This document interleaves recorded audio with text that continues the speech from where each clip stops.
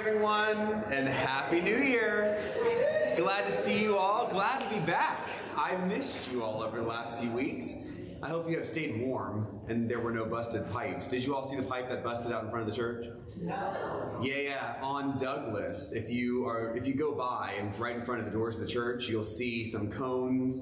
I guess it was midday, well, really late morning on Christmas Day. One of the pipes that was right by the street, so it was decently away from the church building, burst. And it was so forceful that it was pushing some of the asphalt up on Douglas. I mean, and it took 24 hours for the city to turn the water off. So I think Christmas Day, nobody really cared. They didn't want to come out. But thankfully, we didn't have no damage at all in the buildings. It was way far away, but some of the bricks lost their life. And so we're gonna have to do some kind of repair there, but I hope none of you had any problems at your house. It's a pretty day today, 80 degrees. Hey, can't not shake a stick at that. Let's have a prayer and we're gonna get started. The Lord be with you. Let us pray. Gracious God, in this new year, we give you thanks. We give you thanks for bringing us together. We give you thanks for lives that are filled with purpose, and we ask that you help us to put down those things which cause us worry and stress and anxiety. Help us to make space inside of us so your Spirit can fill us up. Give us an inspiration moment today. Help us to be changed and transformed as we continue to grow closer to you, that we can help to extend your grace and love to everyone we meet. Be with all those we hold in our hearts and minds, those who need your healing touch, those we've lost, we love and see no longer. Bring peace to us all and to our world. All this we ask in Jesus' name. Amen. Amen. So a reminder, we send an email every week, one that helps to remind people that we're meeting, and there is a new bookmark if you do not have it yet. We've got a new bookmark now available. It was sent out digitally. It is on our website, stmichael.org/RBS, and you can pick up a physical copy or two here as you leave. We've got them at our doors. And if you do not get Bub's regular weekly reminder of this class, then we invite you to put your email address there. You can join that email list and make sure that you know what's going on. And for those of you joining us online, I hope that you will send Bub a note. You can find her name and email address on our website so that you can get those reminders as well, so you can join us live wherever you are. So today we are continuing in 2 Samuel, and before we jump into that, just a quick note that given this season of Epiphany, we had a couple people today just remind me that we've got a Lessons and Carols service coming up on January 22nd. We are doing 3 Lessons and Carols services this year, Advent, Christmas, and Epiphany, to tell the big old story of how God is doing saving work in the world, particularly through Jesus Christ. And so what we have done is in Advent, we start to tell the story that is prophetic about the Messiah. Then at Christmas, we talk all about Jesus' birth and his purpose. And at Epiphany, we talk about Jesus' ministry and then going out into the world after his death and resurrection. And so what we see in the representation in our musicians and our choir is that at Advent, they start in the narthex of the church and they slowly shift in different spaces to end up by the altar. At Christmas, they are all around the altar singing. And then at Epiphany, they start up front, and then they will begin to shift into space as they leave in the narthex, going back out into the world. It's super cool. And it's just a bunch of scriptures and music. And so if you like the Bible and music, which, I mean, who doesn't, then join us January 22nd at 4 p.m. and we're going to stream it as well. And so we hope that you will have that be a gift to you in this Epiphany season. All right, 2 Samuel, here we go. We are now at the point in our story where David is king. David's kingship is now solidly in, and David's high point, really the high point of everything that he does, is in the chapters we're going to study today, chapters 7 through 10 of 2 Samuel. And as I'll note later, really after this, it's kind of downhill from here. Poor David. But today we're going to talk about some of the good stuff. We've got 3 sections of today's lesson between chapters 7 through 10. The first is going to be talking about God's house. Second, the covenant that God makes with David. And then third, we're going to actually hit a few of the pinnacles of David's kingship and why this is the high point. And so we're not going to be reading every single bit of chapters 7 through 10, but we're going to be skipping around. We're going to spend most of our time in chapters 7 and 9. So turn to chapter 7, and we're going to kick it off with verse 1. A note before we get to verse 1 of chapter 7.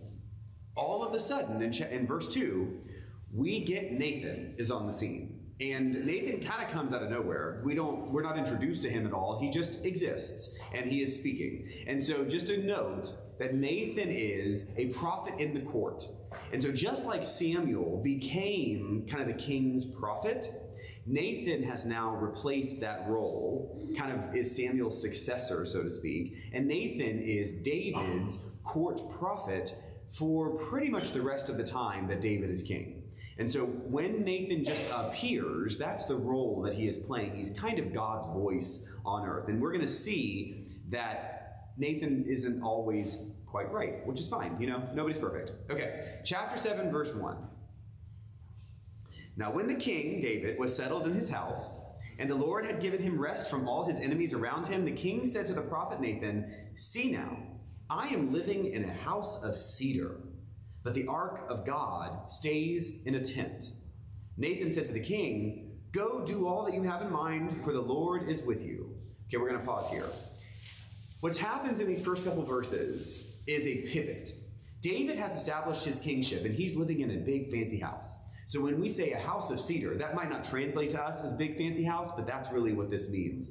The cedars of Lebanon, those were like the best building materials you could have. Of course, there's stone and all the other stuff, but when we hear something about the cedars, what that should translate to us is really nice. And so just think of it as David now is king. He's moved his capital to Jerusalem. He has established himself in a nice big house. And so David as king looks out and he says, look at God. God's still living in a tent. God really shouldn't just live in a tent. We should get something nice and big and fancy for God too, because I should not have some big fancy house while God is out there in a tent. And so he says this to Nathan the prophet, and Nathan says, "Hey, that sounds good, David. Do whatever you want that works." So Nathan, as the prophet, is giving David the thumbs up, the go ahead. Let's talk for a minute about what a prophet's role actually is in the Old Testament. Prophets' roles can be a few different ways, but there are two main ways that prophets function in the Old Testament. The first is independent of power structures. So we, of course, are familiar with some of the biggie prophets, like Isaiah and Elijah and Jeremiah. They are independent of the power structures. They are out in the wilderness. They are talking, truth to power, or whatever you want to say. They are totally separated. John the Baptist is very much in the line of that kind of prophet. They are not dependent on anybody. They're out there wearing camel's hair and eating bugs. That's really what some of those prophets are doing. And they often captivate our minds as sort of the real prophets, because they're saying exactly what they want to say, exactly the way they want to say it, regardless of what anyone might think or feel. Then we have dependent prophets. And those dependent prophets look like Samuel and Nathan, much more Nathan than Samuel, but they tend to be yoked to some kind of power structure. And so in the sense, Nathan's on the payroll. He's there in the court. He's got a place to live. David's sort of keeping him safe and secure, even though David is a faithful person with good religious intentions and he wants Nathan to tell him the truth. Put yourself in Nathan's shoes, and as a prophet, you're going to say some stuff, but whenever you speak to David, the person who is providing your house and your food and your clothes and everything else, maybe you're not going to bite quite so hard. I mean, your teeth are not quite so sharp. And so Nathan occasionally finds himself in a position where he kind of says the thing he thinks David wants to hear. That's what has happened in these first few verses of chapter 7. David's feeling a little maybe guilty. Maybe David's thinking, well, let's do something nice for God and build God a big house. And Nathan's in the position to be like, yes, king, sounds great. You're so wise, you should do that. But kind of with some irony, God comes to visit Nathan that night to make sure Nathan is not just telling David what David wants to hear. And so let's keep going with verse 4. But that same night, the word of the Lord came to Nathan. Go and tell my servant David, thus says the Lord, are you the one to build me a house to live in? I have not lived in a house since the day I brought up the people of Israel from Egypt to this day, but I have been moving about in a tent and a tabernacle. Wherever I have moved about among all the people of Israel, did I ever speak a word with any of the tribal leaders of Israel, whom I commanded to shepherd my people Israel, saying, why have you not built me a house of cedar?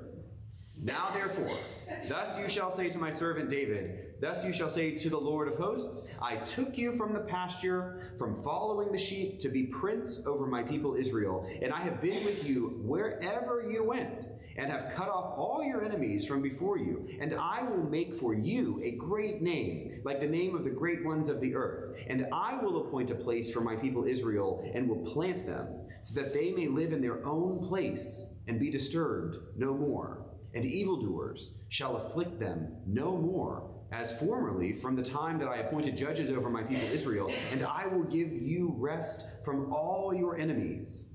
Moreover, the Lord declares to you that the Lord will make you a house. And so we'll pause there. So first off, Nathan jumped the gun. And so Nathan, being a nice little prophet, telling David what he thought he wanted him to hear, God comes and pokes him on the shoulder and says, hey Nathan, did I ever say anything about a house? I don't want a house. Do you think I couldn't get a house for myself if I wanted a house? I don't want a house. I would have said that already. And so he says, Nathan, that's not the point of what is happening here. And so Nathan gets a little correction, good. But really what's happening here is something much deeper. There is a genuinely profound way in which God is setting up his economy that is not exactly the way we like God's economy set up. What God does for us is really the point, not what we do for God. And I want us to kind of marinate in this idea for a moment, because we could flip it off very easily as if it's something simple and we're all good, but we're not all good with this. We, as American Christians, we like to earn stuff. We like to accomplish stuff. We like to succeed at things. We like to build and turn around and look and be proud of what we've done. And in that good intention, we can often confuse what we're called to be as Christian disciples. I am totally guilty of this. And so I say all the time, I talk about building God's kingdom. Yes, good. That's fine, it's okay, but it's not actually what we see in the Gospels. Jesus never says, hey, help me build God's kingdom. Not actually. What Jesus really calls us to do is to seek after God's kingdom, to receive God's kingdom, to declare God's kingdom. Jesus never says, I need your help. That's not quite it. What Jesus tells us about God's kingdom is that it is given to us. That's the grace. We just get to receive it. And that's where we anchor the theology around we do not earn God's grace. We do not earn God's love or God's kingdom. Nothing we've done or will do will separate us from God's grace and love, because God gives it to us. Period. The end. That's it. We just get to receive it. But that's not often good enough for us, because we define who we are much about what we can do rather than what we can be. It is that doing that I often preference. And so I'm totally with you. I am like straight up good achievement oriented person, just like the rest of you. And so I often confuse this too. And it's not the end of the world, but I do want us to see right here what is happening with the storytellers. Let's look one more time at what is happening here in chapter 7. Look at verse 8. God says, therefore, you, Nathan, shall say to my servant David, listen to what God says, I took you from the pasture, from following the sheep, to be prince over my people Israel. I have been with you wherever you went, and I have cut off your enemies from before you, and I will make you a great name, like none of the names on the earth. And then at the very end he says, I will build you a house. This is profound because David, of all the stories, David is lifted up as this excellent leader. We've talked in here before, and we can talk about this a bit more if you wish, but the Messiah, this idea of Messiah and Savior of the world is absolutely rooted in the identity of David. David as this military leader. David is this politically savvy person who achieves unity and security, all in Jerusalem for the Israelites, for God's chosen people. And it's so easy for everyone, us and the people 2,000 years ago and even before, to misunderstand that David did that. When really right here, the writers understand that God did that. Now, David said yes. David went along. David was faithful. All of that matters. But David didn't do it. God did. That's where we are invited to enter into as well. Now, it's not as if we are not victims. We are absolutely participants in this work. But the participation is not 50-50. God does for us. We say thank you. We reflect. We give away. We invite other people in. We seek after God again and again, and we seek to find God again and again. Yes, all of that is true. But we need to stop short of thinking that the work that happens on earth that brings about God's kingdom wouldn't be able to happen without our effort. That's not quite right. We receive. And what God is saying through Nathan to David is, don't get too big for your britches. That's what he's saying. You were a little shepherd out in the pasture. Remember, king, I took you, plucked you out of nothing. And I think all of us, regardless of our achievement, can, if we're honest, go way back to say, we used to be nothing. And anything that we have achieved has definitely been through hard work, but when we look out in the world and see other people who work hard and are not in the same place as us, or do not have the same security as us, or do not have the same, it's very important that we don't somehow confuse our blessings with somehow God's favor. No, that's not quite right. That's a little messy, and it's come bad theology. And if you disagree with me, then Joel Osteen's got a church for you. But what we do here is not that. It's not. What we do here is we are grateful, and we maintain humility. And we still do work hard. Of course we do. But let's not confuse our efforts with God's efforts like it's 50-50. Okay. I'm done, because I could probably keep rolling on that for a while. What do you think? How does that feel? Is that something that you find annoying or frustrating or difficult? Or does that sound refreshing? Or does that lower some anxiety because really you don't have to worry so much? I was just talking with someone the other day about just the Christmas holiday and whatnot, and I referenced how I don't really worry. And they're like, well, isn't that nice? And I said, well, it's not as if that hasn't been worked on. But when we hear in Scripture, look at the lilies of the field, they don't worry or toil, and God takes care of them. Worry cannot add a day to your life. I mean, that's powerful stuff. It doesn't mean you just be like, I just won't worry. I mean, that's not how it works. But if we create almost like a mantra for ourselves when we find ourselves worrying or stressed or anxious, then actually over time, we can nudge ourselves little by little, day by day, into a place where we actually can ratchet down the intensity of the worry and the anxiety. It doesn't ever go away. I mean, maybe you can become Zen or something and it totally goes away. But honestly, it can be reduced significantly if you try to remind yourself over and over again that, worrying doesn't do anything productive, and that everything we have is a gift. Life's a gift. All the stuff we have is a gift. All the good relationships are a gift. All the bad relationships are a gift. Everything is a gift. I saw the most wonderful, you know what, Bub, make a note. I want to send this video out to our listserv. I was sent a video a couple days ago of this sweet little boy, I don't know where, who is singing this great old gospel song, and then some guy kind of created a whole music bed around his sweet voice, and it's wonderful and delightful. And it's all about, I thank you for the good things, and I thank you for the bad things. I thank you for the sunshine, I thank you for the rain, I thank you for, and it kind of goes back and forth with the intention that gratitude for everything. And that cannot make sense to a lot of people if we only focus on the stuff that makes us feel good or the stuff that the world says is good. We actually just say thank you, total, for it all. And that will nudge us into a different way of being over time that might actually ratchet down that worry and that anxiety. Okay, there's enough. Thoughts? Yes? Chris, I get confused with the word blessings, and what does that mean, and who gets it and who doesn't, and the whole concept. All right, the whole concept of blessing.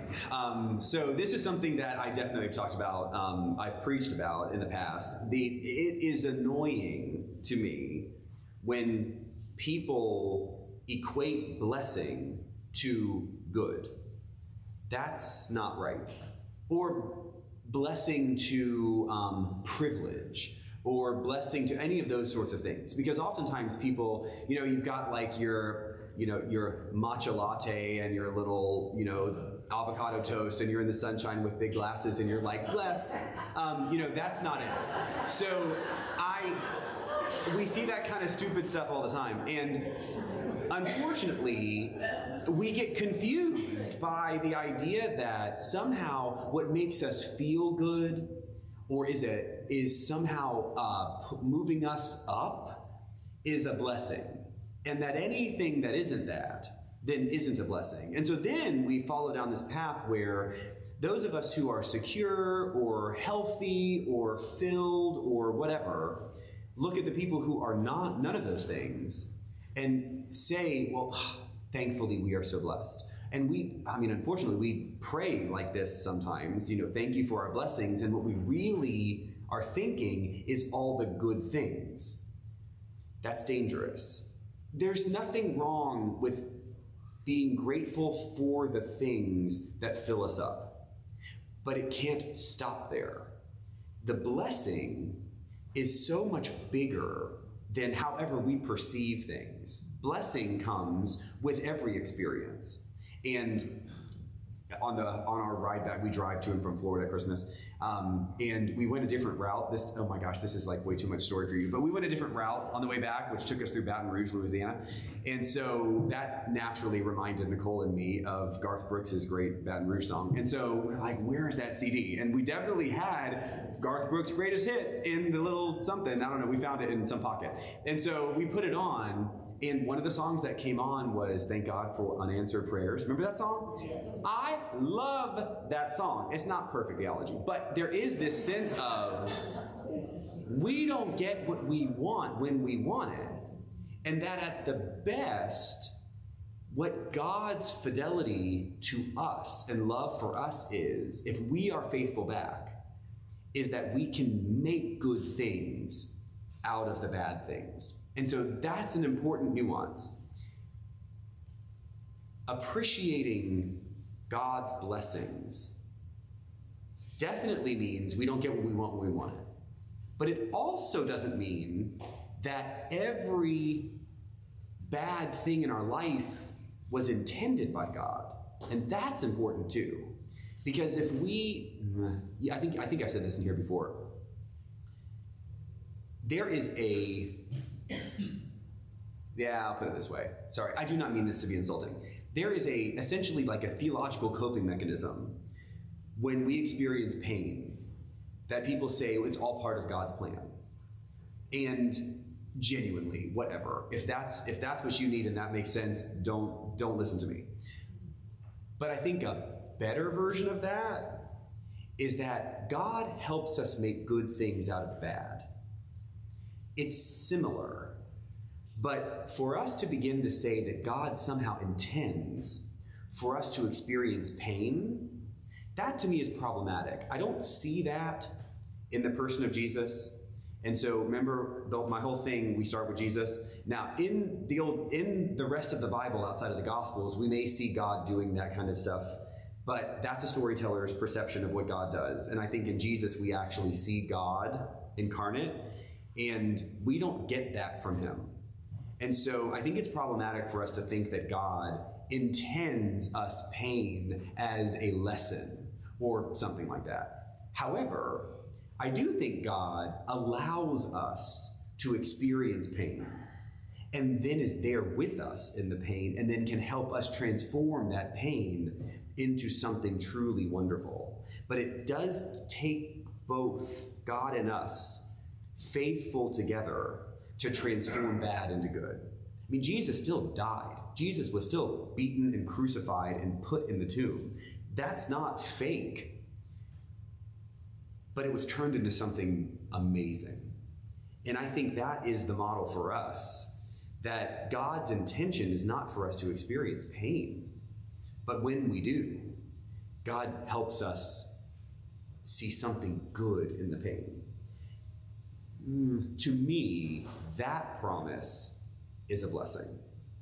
And so for us to receive all that we experience as blessing, sometimes it's a nice, easy one. You know, I do like avocado toast, so sometimes that's okay. But when something bad happens, and I don't mean something bad like, you know, they messed up my order at a restaurant. I mean something bad like your child rejects you or a loved one kills themselves. I mean, I'm talking bad. When that happens, if we can get ourselves in a mode to say we're not being abandoned by God, that God is there with us in that pain, and even the most tragic experience can become something beautiful, that kind of faithfulness, I think, is what sustains us in the deepest, most profound way to understand blessing. All right, what else? Back to chapter 7, and God being the provider and us being the receiver. When we do acts of kindness in our lives, charitable things or whatever, not trying to earn anything, just because we feel compelled to do it through our faith, does this register with God at all, or is it just for our own transformation? When we do, I like how you put that, because that's hard, Krista. Okay, hold on. So when we do good things, does that register with God in some way? Okay, let me play around with this for a minute. So let's start with what I think is implicit in that question, which is, in a sense, do we get some credit? Yeah. So, I mean, technically, when we talk about grace, grace is unearned and undeserved. That kind of grace, then, is given without earning anything. I do, though, think that what is earned is much more about who we are becoming when we do good things than to do with God. I think God's love for us is perfect, whole, complete from the start. And we definitely cannot do anything to either make that more or less. I mean, and those of us who have children, or those of us who have had beautiful relationships, like spouses or siblings or whatever, we know that there are relationships where there is no more or less love for a person. Like, there's just total love. And I think that's the best way for us to potentially understand God's love for us, is God may think that we're dumb sometimes, or that we're being real mean sometimes, or that maybe we did a nice thing sometimes, but that doesn't actually change love. I mean, some of you know that I remember when I became a parent, I knew very clearly, of course I'd had, how many years of seminary graduate work at that point, I knew I would love my children forever, but I fully expected not to like them all the time. And so that's it, right? I mean, I definitely think God doesn't like us sometimes, but the love does not change. However, we change because of our actions. And so I think when we do good, when we are kind, when we share love, we are being transformed. And I do think God wants that for us. I don't think that's God doing it or giving us credit, keeping score in some way. But I do think the more good we do, the more good we become. And so to me, that's the big difference between, say, spirituality, faith, belief, and religion. They're not the same thing. Belief exists. That's something with God. That is a thinking and a feeling and a being, all of that, that's good. But religion's a doing. I mean, when you come to church, you do that. When you collect goods as a donation, you're doing that. When you go serve in the community, you're doing that. When you come to a Bible study, you're doing that. That doing is actually impacting the being. And so people can, go jogging in the forest and like be with God or whatever, which is fine. I mean, God's everywhere. I don't doubt that God's present. But for anyone who thinks doing that is somehow genuinely developing their spirituality, I think they're totally missing what is just human psychology and just human beings, which is we got to do the stuff. If we don't do it and all we do is talk about it and think about it, it's like thinking really hard about running a marathon, never actually getting out and running, and then showing up for the race. You're not going to finish that race. I mean, you've got to actually do stuff to be able to run that race. And I think that's where religion comes in. That's the practice and the doing. It's like going to the gym. You can't experience pain in your life and then have the faithfulness to make something good out of it if you've not prepared for that moment. And when someone is in crisis, that really isn't the time to prepare. It's like you may not have prepared for the marathon, but when that bear starts to chase you, try. You better try to run. I mean, but you're not going to run quite as fast or as far as had you been preparing for it. And so I think for us, part of the gift to children, part of the gift to friends and to ourselves is we come and we do church, we do religion regularly like a workout, so that when bad stuff happens, we are as ready as we can be to receive it, to understand that there is a blessing in it, even if we don't want that blessing at all, and then to make something good out of it. If we're not prepared for that, it doesn't make any sense. Any other thoughts or questions? Okay, let's go on to section 2. Section 2 is about God's covenant with David. Now, what is interesting about this section, before we read any of it, there's definitely a comparison being made here between David's house and Saul's house. What I want us to keep in mind as we read a few verses here is that the way God is saying he will treat David's house versus Saul's house is not necessarily God saying these things as much as it is the people who wrote the story perceiving the difference between David and Saul. Now let's read these verses and then we're going to talk more about why I might see it that way. Chapter 7, verse 12. So remember, God has just said to David through Nathan, I'm going to build you a house. Don't worry about me. Okay? Chapter 7, verse 12. When your days, David, are fulfilled, and you lie down with your ancestors, I will raise up your offspring after you, who shall come forth from your body, and I will establish his kingdom.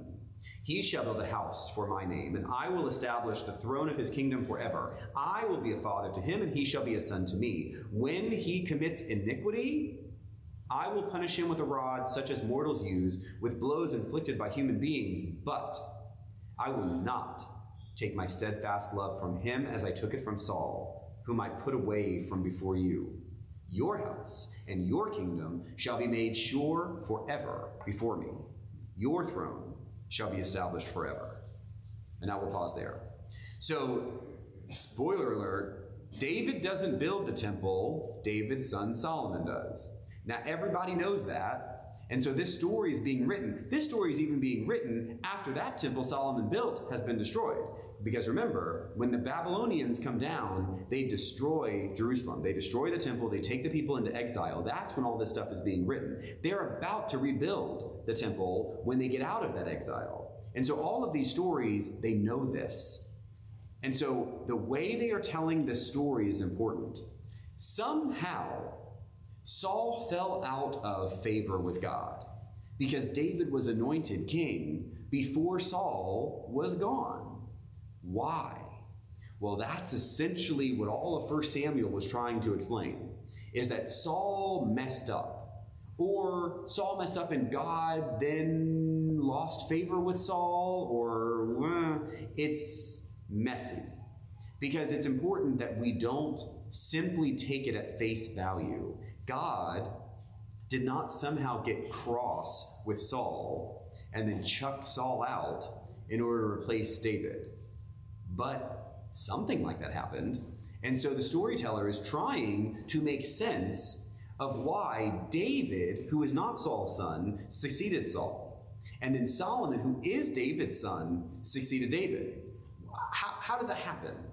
And so they're building a narrative around a historical truth that helps to explain to the Jewish people what to make of Saul's son did not become king, but David's son did.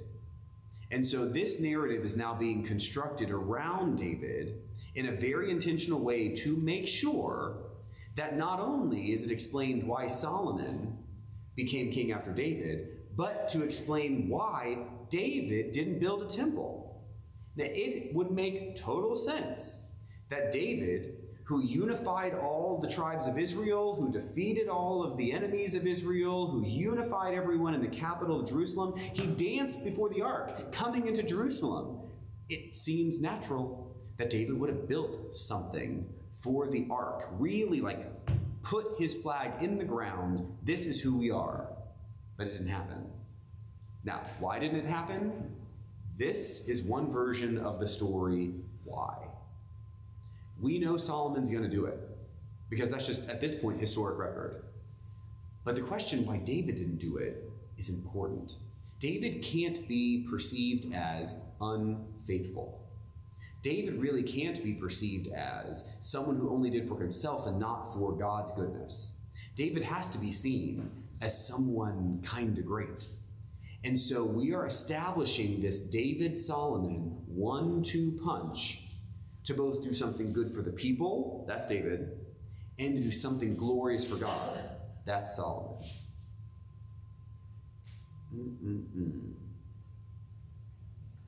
I will note one more thing. We will see with Solomon in a few months, because we'll get there before the end of this school year. God is very clear with David that he does not desire a physical house. But in the same way that God did not desire a king. God said to the people over and over again, you don't need a king. You shouldn't have a king. And finally everyone says, we really want a king. And so God just says, okay. And so then Saul, then David, then Solomon. Well, right now, David's kind of saying, we should build a temple. We should build something that isn't the tent for the ark. And God says, I don't need that. Go about your business. Like, do the stuff that you're supposed to do. Don't worry about building something fancy for me. But that will come up again and again and again. And ultimately with Solomon, God will kind of just coalesce. In the same way that God coalesced with a monarchy, God will coalesce around a temple. When Solomon builds the temple, God's not real excited the way they tell the story. God just sort of says, fine. I mean, if you need a temple, build a temple. It is okay. And that always hits me because, of course, we have buildings. I mean, look, we built the building. And I think at its best, God doesn't need this. And we should always remember, God does not need this. God does not need our silver stuff and our marble stuff and our gold stuff and whatever. But we are human. And it actually can help us.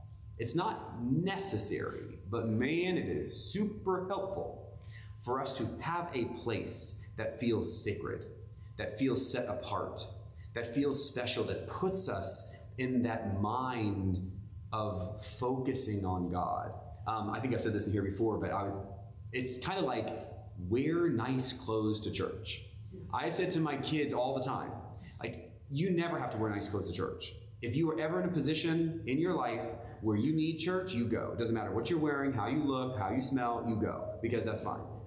But if it's just a normal Sunday and you have time to wear something nice, you should, because as you prepare for church, you are physically acting out what is special about church. You are doing something unique in your week that sets apart everything else you do. And that's important for us as humans, to have that kind of experience where we set apart something, because it pivots us. It kind of calls our attention to focus on God in a way that we should be doing all the time, but we don't. And so, because we are imperfect, something like a building with stained glass, or clothes that are nicer or different than normal, and all of those things, that's good for us. Necessary? No. But good and helpful? Sure. And so, in a sense, by the time we get to Solomon, God says, fine. It does no harm to have a temple. Jesus might disagree. But essentially, in this story, it's like, sure, have a nice place and put me in a house of cedar, that's fine. Just don't let that become more important. That's where we get off the rails. When the stuff is more important than what it's supposed to help us become, that's when we get into trouble. Okay, questions or comments about that?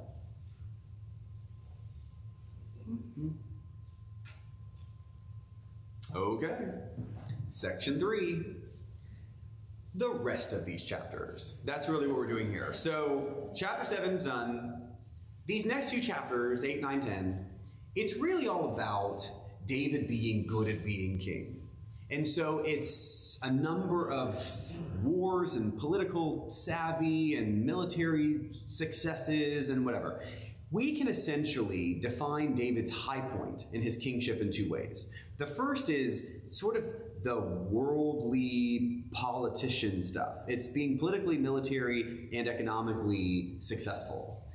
In 1 Samuel, one of the key factors in the people's desire for a monarchy was to protect themselves from the groups of people that were around Israel that were threatening their sovereignty, their security. David comes up as being the best person to do that. David was really good at running a military unit. He was able to defend or even offend against the people around Israel to create Israel's security. And so essentially what David has done in unifying all the tribes and relocating capital to Jerusalem is he has put down all of these other groups that are neighbors to the Israelites in a way that maintains their sovereignty. So you've got groups like the Philistines, and you've got groups like the Moabites and the Ammonites and the Edomites. These are all kin, in a sense, to the Israelites that go way back to before or during the kind of patriarchy period. So let me pause so that makes sense. Remember that the Semitic peoples actually anchor themselves back in Ur. Abraham left Ur and went up essentially from what is kind of Iraq-ish, up through Mesopotamia and down into what is today Israel. So there was this kind of arc that Abraham traveled. When he got over to Israel, he was a Semitic person in an area that had none.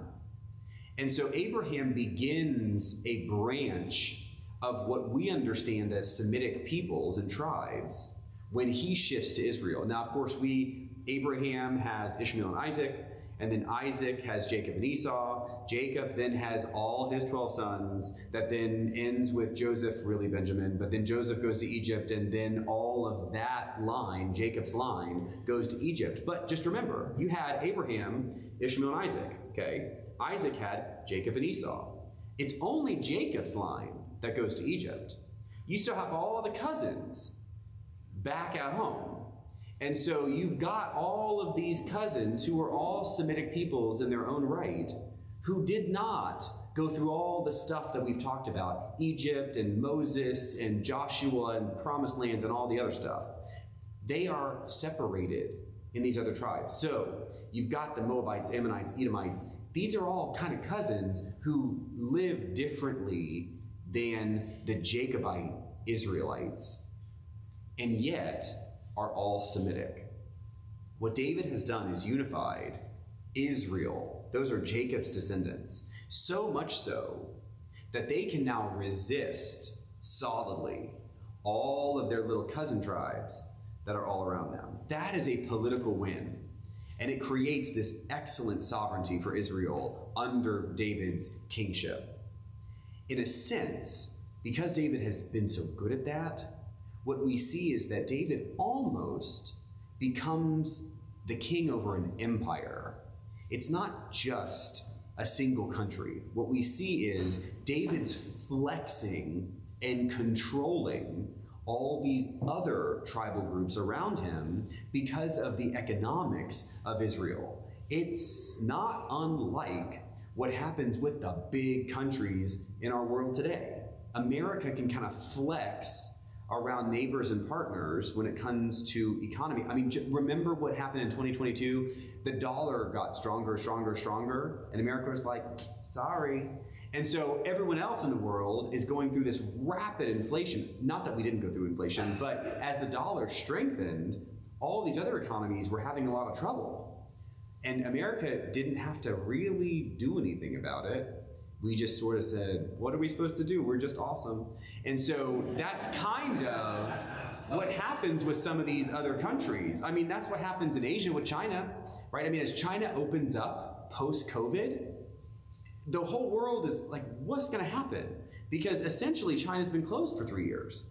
And so now as China begins to export and import and people can travel and business is done again, and it's like this tidal wave of we're not sure is coming. And so Israel kind of becomes that in this little region, so strong that they essentially are controlling the fortunes and the realities of all these other tribes that fall outside of their particular group. Does that all make sense? Okay, so that's one way to understand David's success here, the achievement. The second way is to understand David's authority over the people. David now has significant control and authority over kind of everyone. And we see that played out in a very micro way in chapter 9. So that's what we're going to look at right now, is David's impact on one particular household and individual because of his earned or gained authority. Let's look at chapter 9. We're going to start in verse 1, but I'm going to jump. I'll tell you when I jump.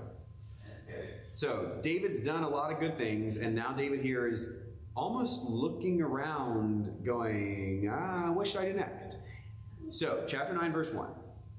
David asked, is there still anyone left of the house of Saul to whom I may show kindness for Jonathan's sake? By the way, this comes out of nowhere, like in the thread of the story. Verse 2. Now there was a servant of the house of Saul whose name was I'm going to say Ziba. I have no idea how to pronounce his name. Whose name was Ziba, and he was summoned to David. Verse 3. The king said, is there anyone remaining of the house of Saul to whom I may show kindness of God? Ziba said to the king, there remains a son of Jonathan. He is crippled in his feet. Jump to verse 6. Mephibosheth, son of Jonathan, son of Saul, came to David and fell on his face and did obeisance. David said, Mephibosheth. He answered, I am your servant.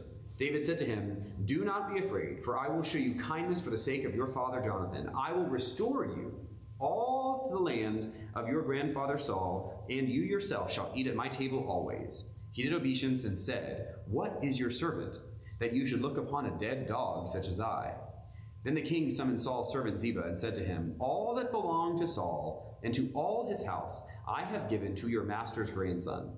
You and your sons and your servants shall till the land for him and shall bring in the produce so that your master's grandson may have food to eat. But your master's grandson, Mephibosheth, shall always eat at my table." Now Ziba had 15 sons and 20 servants. Then Ziba said to the king, "According to all that my lord the king commands his servants, so your servant shall do." Mephibosheth ate at David's table like one of the king's sons. Mephibosheth had a young son whose name was Micah, and all who lived in Ziba's house became Mephibosheth's servants. Mephibosheth lived in Jerusalem, for he always ate at the king's table. Now he was lame in both his feet, which is fine. So I'm going to call him M, because I never want to say that name again. So what we have here in this little moment is that David's kind of comfy. He's sort of done all the stuff. And so he's looking around, and being politically savvy, he says, "Hey, is there anyone here left from Saul's family? Why would he want to know that?" Anyone? Because of John. That is very kind. So David, maybe there are two reasons, because I'm going to give you that. David may want to take care of Saul's line because of Jonathan. We know that Jonathan and David had a super unique, loving relationship, and Jonathan died in battle. David didn't get to say goodbye. I mean, it makes total sense that Jonathan would be someone David missed because of their love, and that he would want to take care of Jonathan's descendants. Yes. Answer number 2. Say again. Bingo. Keep your enemies close. So remember, David is not Saul's son. There are still people around who were faithful to Saul, who probably wanted one of Saul's descendants to be king, not David. It's totally normal that a monarch would be succeeded by an heir that is bloodline. It is unusual that David, having not been part of Saul's bloodline, would have become king next. And so David, after he's done all of the marching out and fighting and whatever stuff, now he's becoming a bit more of a politician. And he's looking out there and he thinks, now, wait a minute. What if someone's out there who could claim to be Israel's rightful king? And he discovers that M is out there, crippled, poor, but still Saul's grandson. And so David brings M in and he says, "Come on in. I'm going to give you a bunch of land and servants to work the land. You're going to benefit from all of this stuff." But David doesn't say, "And I'm going to build you a house for you and all your servants, and you're going to love it." David says, "You're going to eat at my table for the rest of your life." Ha ha. So what David does is he brings his potential enemy right on in to his table. And very similarly to Nathan, M's now basically on the payroll of the king and the court. He has every incentive to not seek to undermine David because his life's quite good. And so he's just going to take it as a gift and not rock the boat. It's called co-opting. Co-opting. It is a brilliant strategy. And so David has brought in this descendant of Saul very close. And if you may recall that upon Saul's death, there was, if you go back to, 1 Samuel 14, I don't remember. No, that doesn't sound right. 2 Samuel, I don't remember. But Saul dies, and there's this frantic race away from Saul's house. And Mephibosheth is a boy, a young boy. And in the race to leave, he gets injured. And his injury, he is, I think, dropped by maybe a maid or a servant of some kind. Maybe, I don't know if it was a nursemaid, whatever. And he is somehow paralyzed because of that accident when they were fleeing Saul's house. And so there is, in a sense, this almost, he owes it to this boy, now man, to take care of him. And so there's a nice thing here, and I think the storyteller meant for it to come across as nice, but we are a bit wiser than that to know that if he's kept close, then he is not a problem. And so, as I noted, this is really the high point. It's kind of easy. Reading through chapters 8 through 10 is not difficult. When we get to chapter 10 and a half, David makes a mistake. And so we know what that mistake, what's the mistake? Bathsheba, y'all, come on. I mean, it's the good stuff. The drama is about to start. And so I did not want to do that today because it is way too good for us to waste in just 5 minutes. And so we are hitting Bathsheba next week, and I'm excited because it's the good stuff. And so with that, today is over, and I appreciate you, and I look forward to seeing you next week as we move on. Bye, everybody.